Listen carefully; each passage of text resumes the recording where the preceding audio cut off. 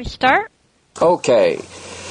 Here we are on November 6th, 2014, with the Science Fiction Club talking about 2312 by Kim Stanley Robinson. So we'll see what people thought of the book in brief, and then we'll go into lots of details. You want me to go first, Ian? I'm sorry, Evan? Oh, sure, why not? Whoever, it doesn't matter that much as long as people can get in. Okay, let me try to be succinct. Interesting novel, a little too long, disconnected, and rambling. It was a mystery, but it didn't have the tight, fast pacing. She kind of goes here, and she kind of goes there, and she kind of does this, and she's a little, she's obviously some sort of artist, and they talk about that. There are lots of, asides in the text, things, notes, lists, abstracts. Those were actually interesting. And you find to figure out at the end what's going on, but the book just seemed a bit nebulous and a bit amorphous to me. Okay, I had a similar opinion, but I only made it through 2 hours because I thought the writing was so bad I just couldn't stand it. So I gave up after 2 hours of rambling and this and that, and something happened to whoever she was, and her grandma died, and I just thought, who cares, and I just quit. I had too much other stuff to read. Well, I thought I didn't like the asides either. I think to me it seemed like he was just showing off his intellect. And there were some places when he would be talking, and then he would just cut off right in the middle of a sentence. I don't know what the purpose was for that. I also thought that the detective plot wasn't fully resolved. Apparently, Alex I don't know if she was actually killed by the cube, or the cube, those were infected by the cube, but to me it didn't seem like they really resolved the mystery or the detective part of it that much. But on the other hand, I thought the technology described in it was very interesting, and I liked, the different planets that they described in our solar system, and above all the, those asteroids made into arcs, you might say. I thought some of that was very interesting, but it was very long. I don't know how I managed to get through it. Well, Mary, you made it twice as far as Lizzie made it. You made it 2 hours. She made it to 58 minutes, and that was as far as she got. I finished it. There were some things I liked about it, but the word ponderous keeps coming to mind when I think about this book. It was just ponderous. Even the table of contents was ponderous. And just as an aside, those little ellipses were, these were called, they were in the abstract section, which meant that he could have gone on at a much greater length about whatever he was talking about, but cut it short. And some people might have wished he had cut it much shorter, but he certainly could have gone on at greater length about whatever he was putting in the ellipses and, cutting off the sentences about whatever he was talking about, the future or the asteroids or the climate on Earth or whatever the heck, he was going on about in whichever abstract he was in. There were some things I liked about it. I didn't like the main character, but I liked the person she married eventually at the end, Warham. I liked him quite a bit. He was calm, and he was smart, and he was steadfast, and he was warm-hearted, but he was stable. She was just weird. I mean, some of that artistic stuff was actually real that she had done. She had mortified, she engaged in all these different mortifications, and she was 35 years old and acted like a 10-year-old. But, so anyway, I'll go into more details about that later. But I liked some parts of it, but I really didn't think it was very good overall. This is Sherry. I wanted to finish it, but I only got about 2 hours, too. I thought maybe it was just because I was distracted because I have some other things going on, but it didn't really grab me and make me want to pick it up and go any farther, so I just never got back to it. Well, I liked it, and I didn't. And it's funny, Evan. I was thinking I didn't like Swan either. But yet, I guess I liked her because the author made her realistic. She was a gripe. She was, interesting. at first I was like, I don't really like this character, but I guess I liked her because she was realistic. She wasn't phony. And you're right, Martin. The mystery of how Alex died really didn't get solved. And I also did not... I mean, I listened to the asides in the beginning and actually almost to the end, and after a while I kind of skipped it. Because it's like, okay, this is like you're all saying, it's very, very rambling. But when it got to the characters, say Swan, Warren, Inspector Jeanette, it was really cool. This author had a lot of time to think. Oh my goodness. Well, I thought it was a fairly... I don't know. I'm still a little bit puzzled about it. I think mushy or lacking crispness is the best way I can describe the book as a whole. And having said that, there were parts of it I really enjoyed. I really enjoyed, like when they were up in the Arctic taking care of the caribou or reindeer or whatever it was. I don't remember now. And the episode with the wolf in the melted place. I thought that was fascinating. But then, as a whole, I didn't think it held together very well. And, like I said, it was just mushy. There were a few exciting parts, when they were lost in the tunnels under Venus after that, after the city was destroyed by that that series of designed pebbles or whatever that was shot at them. And then the second time when they were out in space, when the ship was destroyed, and they were floating in space, and you wondered were they going to survive or not. That was a little bit interesting. But apart from that, it was rather slow.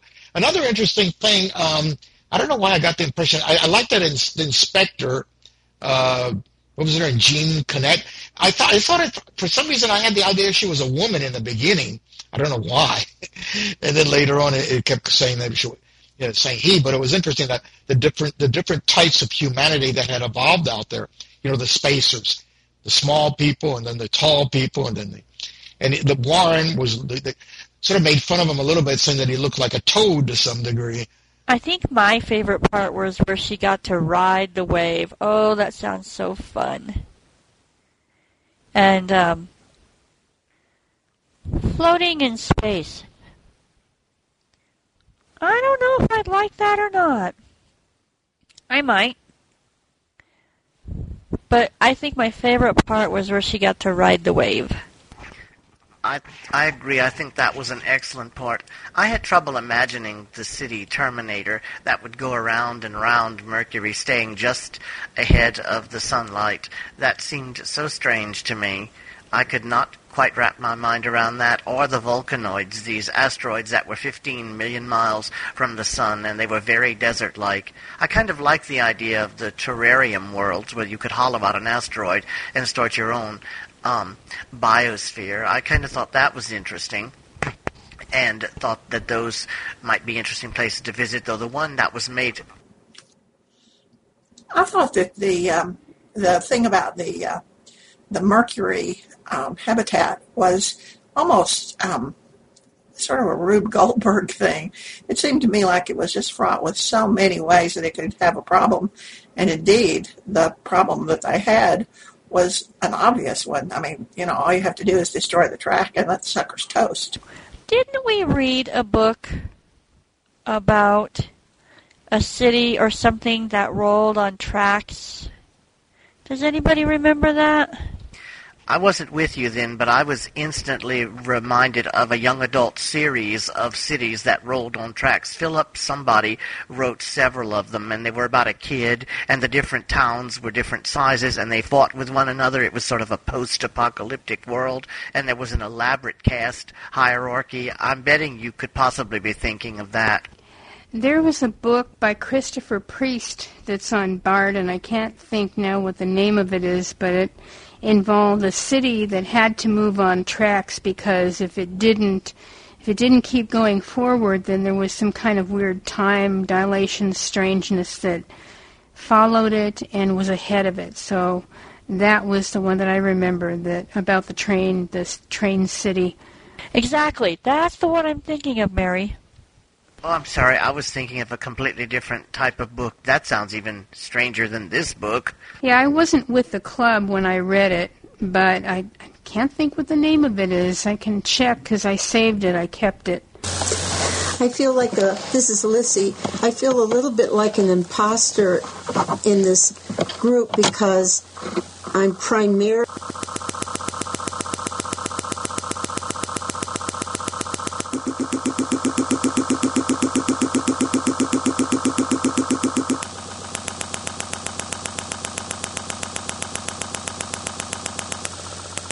I need to feel some kind of warmth and identity with the characters to buy into any kind of book. And so even though I found it kind of unacceptable that these people outran this out, they would walk ahead of the sun, and if they stared at it they would lose their minds or be killed and burnt to a crisp, and that these people were had an addiction to it, to the point that they did physical damage to themselves because they kind of played chicken. So, some of the ideas were engaging, but since the main character didn't move me, I didn't have an investment, and so I missed out this month and just couldn't hang in there.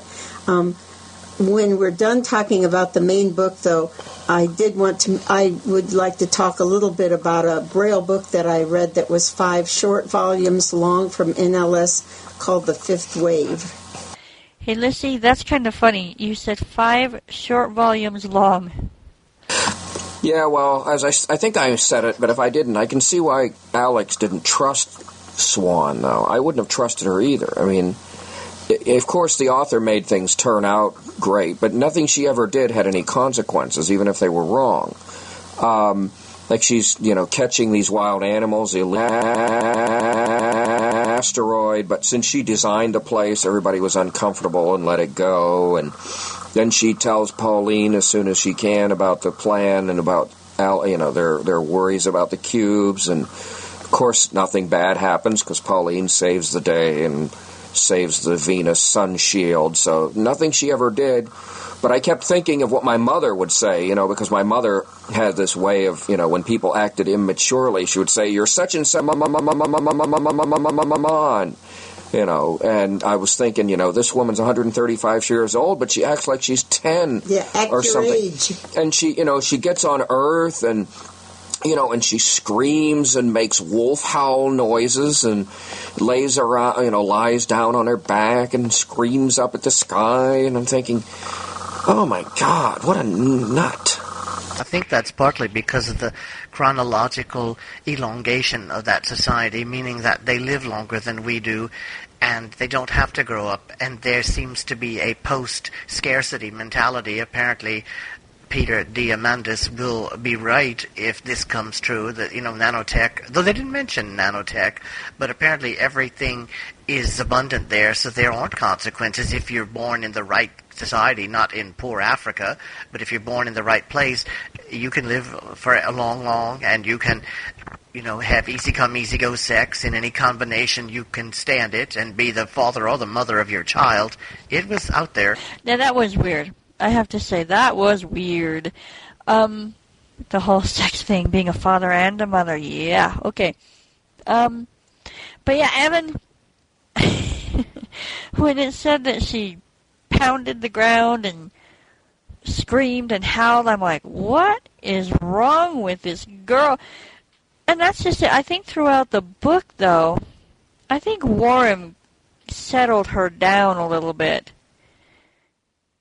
And it's funny, well, and that's how marriage goes, kind of. You settle your spouse down, and they kind of, you balance each other, and I'm not sure if she was a balance for him, but I think he settled her down a little bit, but I also think that she had him try some other things, too. Because for some reason, I don't think he would have tried the wave if it hadn't been for her. Yeah, that's true. That was a good scene. I mean, there were some good scenes in the book. It's just that, there were wide deserts of desert. I can't think of what's... Yeah, there were wide deserts of desert between the good scenes. And it was just, and even at the very beginning, the author's very self-conscious. Don't think you wouldn't do what these... He's already lecturing the reader in some way, though thankfully he didn't do that for long. But it kind of set the tone for me a little bit of this book being kind of ponderous and lecturing and self-conscious. And another thing you mentioned about the nanotech and stuff. Guys, think about this. This is 300 years in the future. There's so little change in many ways. Besides making people shorter or taller, and they mentioned some cellular and this sexual dimorphism, or whatever the heck you want to call it, genetic engineering is like hardly advanced at all. I mean, we'll be doing the same things in 30 years at the rate we're going that he's doing in 300. And that's not the only problem, but I mean, it's an amazingly conservative book in some ways. And this attachment to Earth that he's got, everybody's got to go to Earth for one out of every 7 years to ensure that doesn't make any sense. And another thing before I stop is the whole thing where when she goes to Earth, I don't know if it's her point of view or the author's, where he says, unless Earth gets straightened out, or I'm paraphrasing, nothing in space is real. And I'm thinking, did our ancestors who came over from Europe or anywhere, think about, unless my homeland gets faded, do here means a thing, and much less their grandparents, their grandchildren. Ukrainians would really be. Yeah, come on, that was just the silliest thing. But, I mean, it inhibits his imagination. He's really... I get the feeling he really doesn't believe in space exploration, or he doesn't really take it that seriously. He's so attached to Earth. There are so many vast resources out there.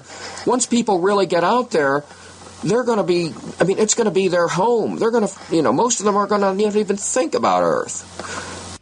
I wonder if part of that could be, was he much influenced by Campbell? Because Campbell had that same view. Of course, he wrote in the old 1930s, 1940s, and that was kind of his mentality, was that he believed that man had to have some sort of attachment to Earth, even if he was in a different galaxy or something. Does anyone remember a story called Songs from Distant Earth? Yep, that was Arthur C. Clarke. I don't remember it in detail now, but it was one of his later books. I think it was published in the late 70s or early 80s. I can't remember now for sure.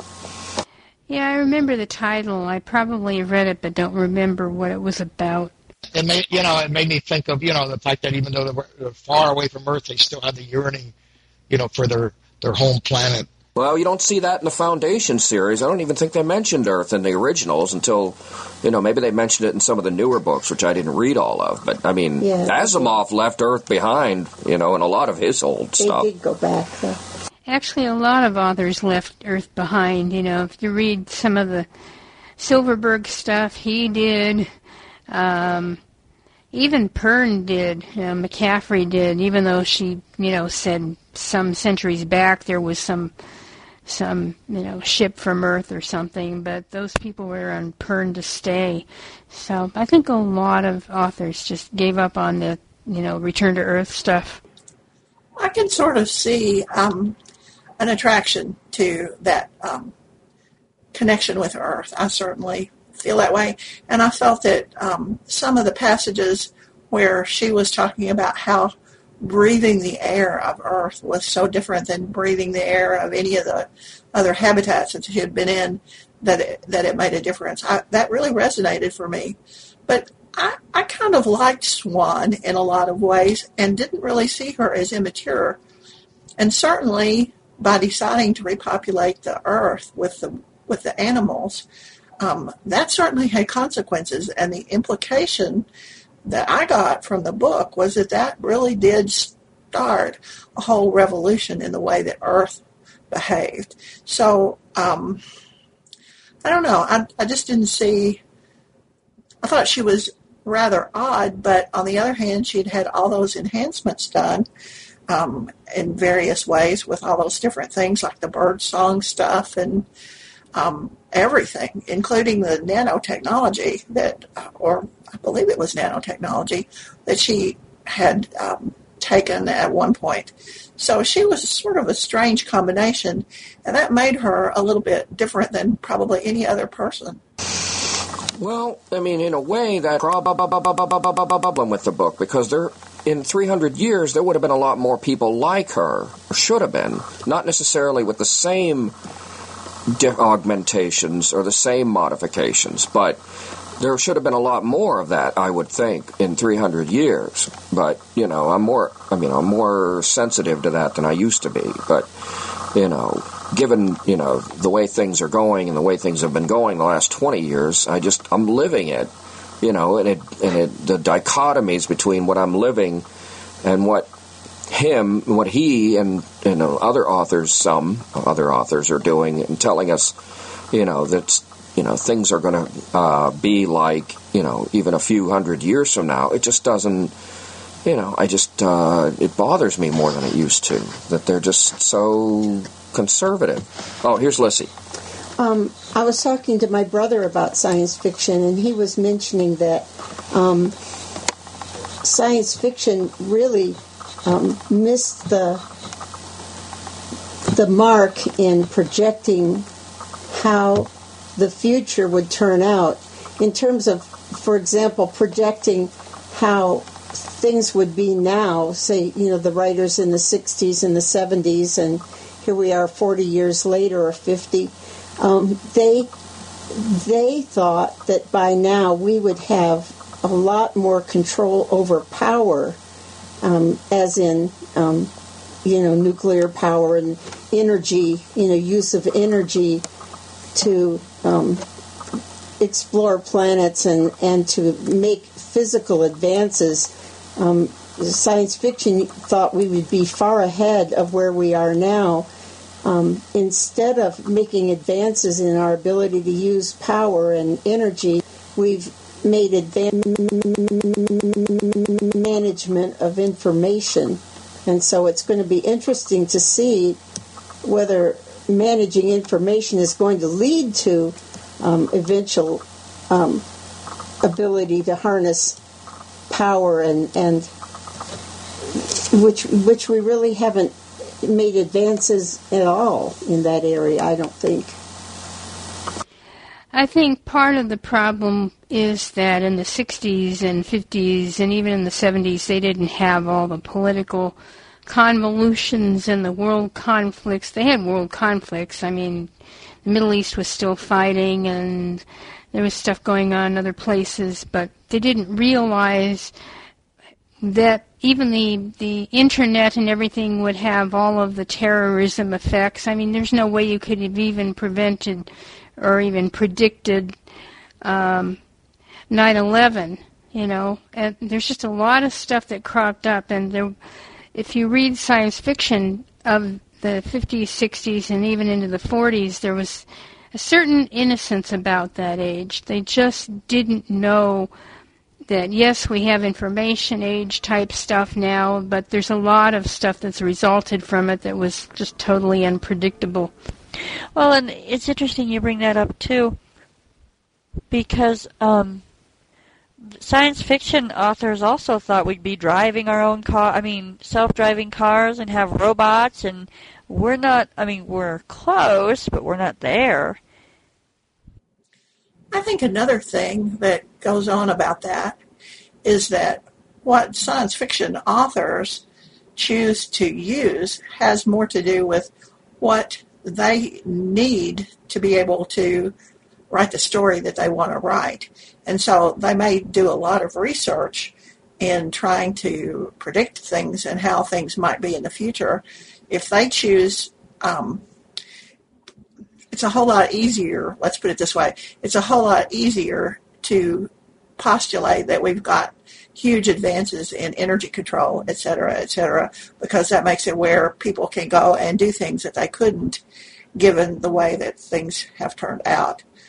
But I do agree that science fiction has not been particularly successful in predicting what the future was going to really look like. It'd be interesting to compare some of the science fiction books in the 50s when they did have visions of other planets and things like that with the more recent authors now with more technology available and see how different the more the technology that we now know about, how they made the fiction. Did it add more, make planets more realistic, or add more technology than the authors back in the 50s or 40s, 50s, and 60s? I had read somewhere that in the 60s and 70s, as more women became interested in and began writing science fiction, Ursula Le Guin comes to mind, they explored different types of social arrangements more than they did, say, hard SF.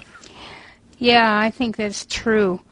I've been reading a couple of books of science fiction in the 40s, and I think the only woman that I recall seeing in there was Lee Brackett, and she died, I think, in the 1970s, or was it the late 60s?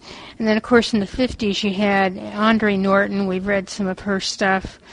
And James Tiptree Jr. was actually a woman. She was using a man's name because she thought it would be hard to get published if she didn't use a man's name. And unfortunately, she died probably about 20, 30 years ago.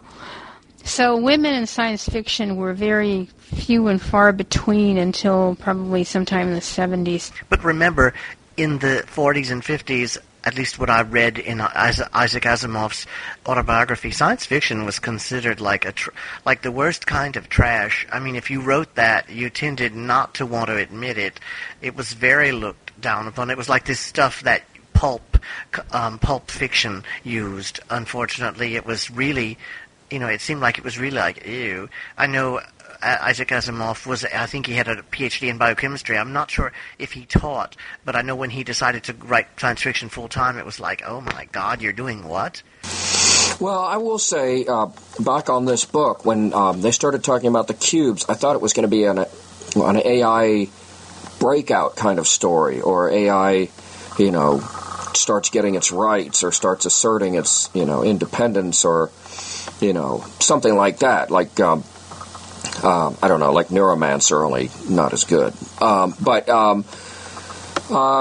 there was and then it kind of turned out that it wasn't that. It was about some nut who was on this colony who was programming, the cubes.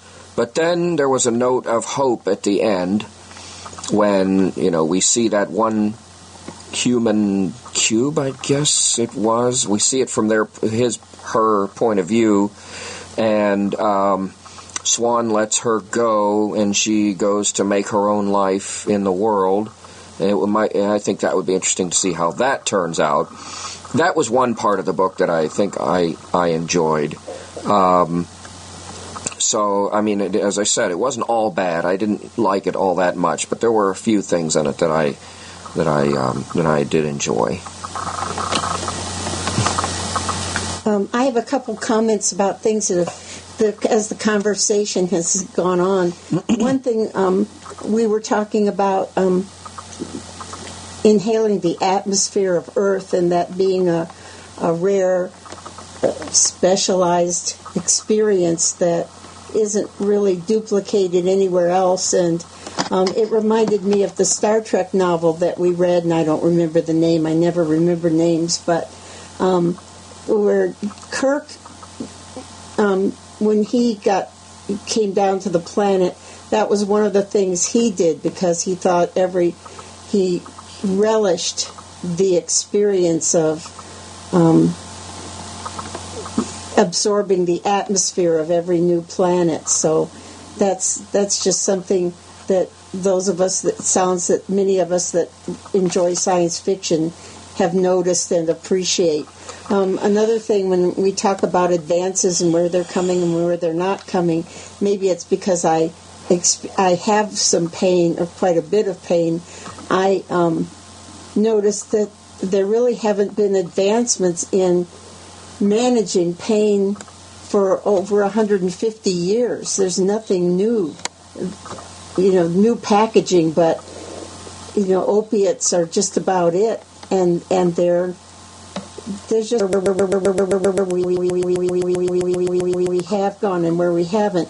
We also read another very far future book full of nanotechnology, but they still talked about cancer and having some basic diseases that are plaguing us now that seem to still be plaguing those people in the future. Well, I'll just point out that a true spacer would say that they don't want to breathe the air of Earth. It's full of bugs and dirt and stuff. Their air would be a lot cleaner. Now, that's what they would say. I've read books where, I can't think of any offhand, but I'm sure I could find them, where, true spacers would say that. Yes, but the bugs and those things are what give the air nuances and make it such a bouquet. Well, okay. Well, I can see a true spacer saying you can have your nuances. That's funny. What did you guys think of the way the animals were in their little bubbles? Well, I guess they weren't little, and they came down and the bubbles popped, and I wish I could image that. I mean, wouldn't it be cool to be riding down with some giraffes, or of course I wouldn't want to be in the middle of them when they popped out of their bubbles. They'd probably squash us with their long necks or something. But I wish I could imagine that. I didn't really understand the aerogel, or was it air gel bubbles idea. I did understand space elevators. That's been in lots of different SF, though I can't quite figure out how that works. It's a cool idea, though. The ideas in this book were rather interesting. Didn't I hear on the news or something that they're developing a space elevator? For real? They have to do something because they've had some bad luck with a couple of their ships recently. There's the Arthur Clarke book that's the first of those elevator books, and that really does seem very plausible. I think it has to do with a geosynchronous orbit, and basically there's a belt of that all around the Earth. In a Ben Bova book, I think it was called Mercury, a terrorist sabotages one by blowing up the orbiting platform in outer space, and this thing falls across Earth and kills 5 million people across Africa or something weird. It's like, oh geez, you just wouldn't want the terrorists to get on that. Well, should we start thinking about what we're going to read for next month? Actually, Oh, Mary, is he alive still? John Stratton? I don't know, but he's been gone from the NLS program for quite a number of years now. I don't know when the last book was that he read, but I really, really thought he was great. He read E.T. I think that was, he read E.T. That was really good. He read Childhood's End also. Well, he read the second version of Childhood's End. Someone else read the first one, a woman from some volunteer taping organization. She did a good job, but they redid it, and John Stratton narrated it. He also did the 2001, 2010, 2061, 3001. Is that what the fourth one is? All of those. He did all of those, too. Yeah, that was 3001. Man, that was a disappointment to me. I kept hoping they would find the answer. They never really did. Just the last section of it had these advanced creatures talking about, how humans are eventually going to advance a little farther or something. Yeah, that was a disappointment to me too. Hey, they're back. Lissy, did you want to talk about your real book? It's a book for teens. Evan found it grindingly awful. He kept saying kill and kill some more and kill some more. But it's about aliens who invade, and they have 5 levels of methods for annihilating humans. And the first one is to knock out all the power, and the second is to cause these great earthquakes that, kill thousands by immersion. And then the third is to spread a plague using birds.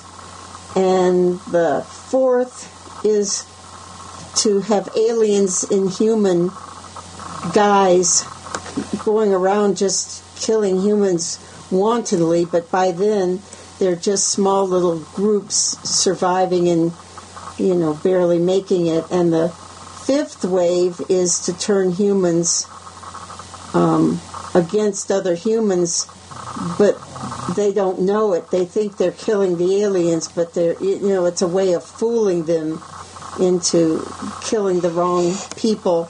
And there's one girl looking for her brother. There's an alien who is having second thoughts about all of this annihilation.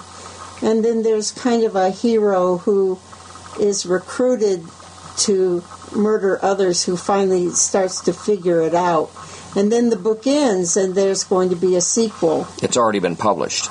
Yeah. Called The Infinite Sea. It was published on September 16th, and Bookshare has a publisher quality book copy of it. But see, it's not really fabulous science fiction. It's mainly me wanting these kids to survive and wanting these kids not to be dehumanized and brutalized. And it's also me hoping that things will work out before everybody's gone. Yeah, I looked at, it's not on Bard, I don't think. I mean, I looked it up on Bard and I couldn't find the fifth wave, so it's probably on Bookshare. It sounds like an example of the very popular trend ongoing in young adult fiction, sort of post-apocalyptic, dystopian, and it may be a trilogy. They're often in the trilogy format at the moment. That seems to be very popular right now. The Hunger Games helped bring that about, and there are lots of other ones whose names escape me. It's in Braille. It should be up on Bard. It's an NLS Braille book, and it just so it should be up there. And I made a mistake. If I said the book I'm doing for Bookshare that was collected by the proofreader called Ventus by Carl Schroeder,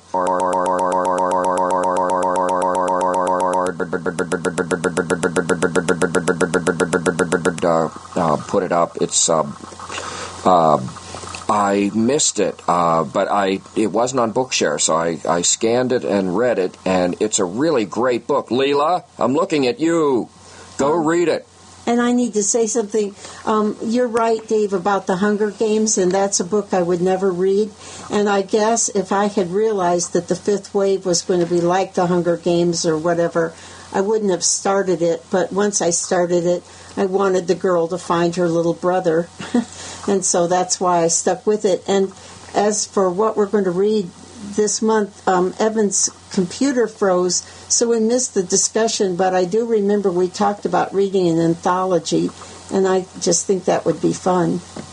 Yeah, what did you guys suggest while I was recovering from my blue screen? Evan, you're kind of fading in and out and going away and coming back, so we missed the name of the book that you talked about putting on Bookshare. Thank you. I was going to tease him and tell him you're looking at me and you gave me a blank book. It's called Ventus by Carl Schroeder. Ventus. Oh, okay, that part did come through, but after you said that, you went totally away for a minute, and I'm like, is that the name of the book? Ventus. It's on Bookshare, yes, you said? And we discussed the book, or I was going to say 2312. We discussed Battlefield Earth and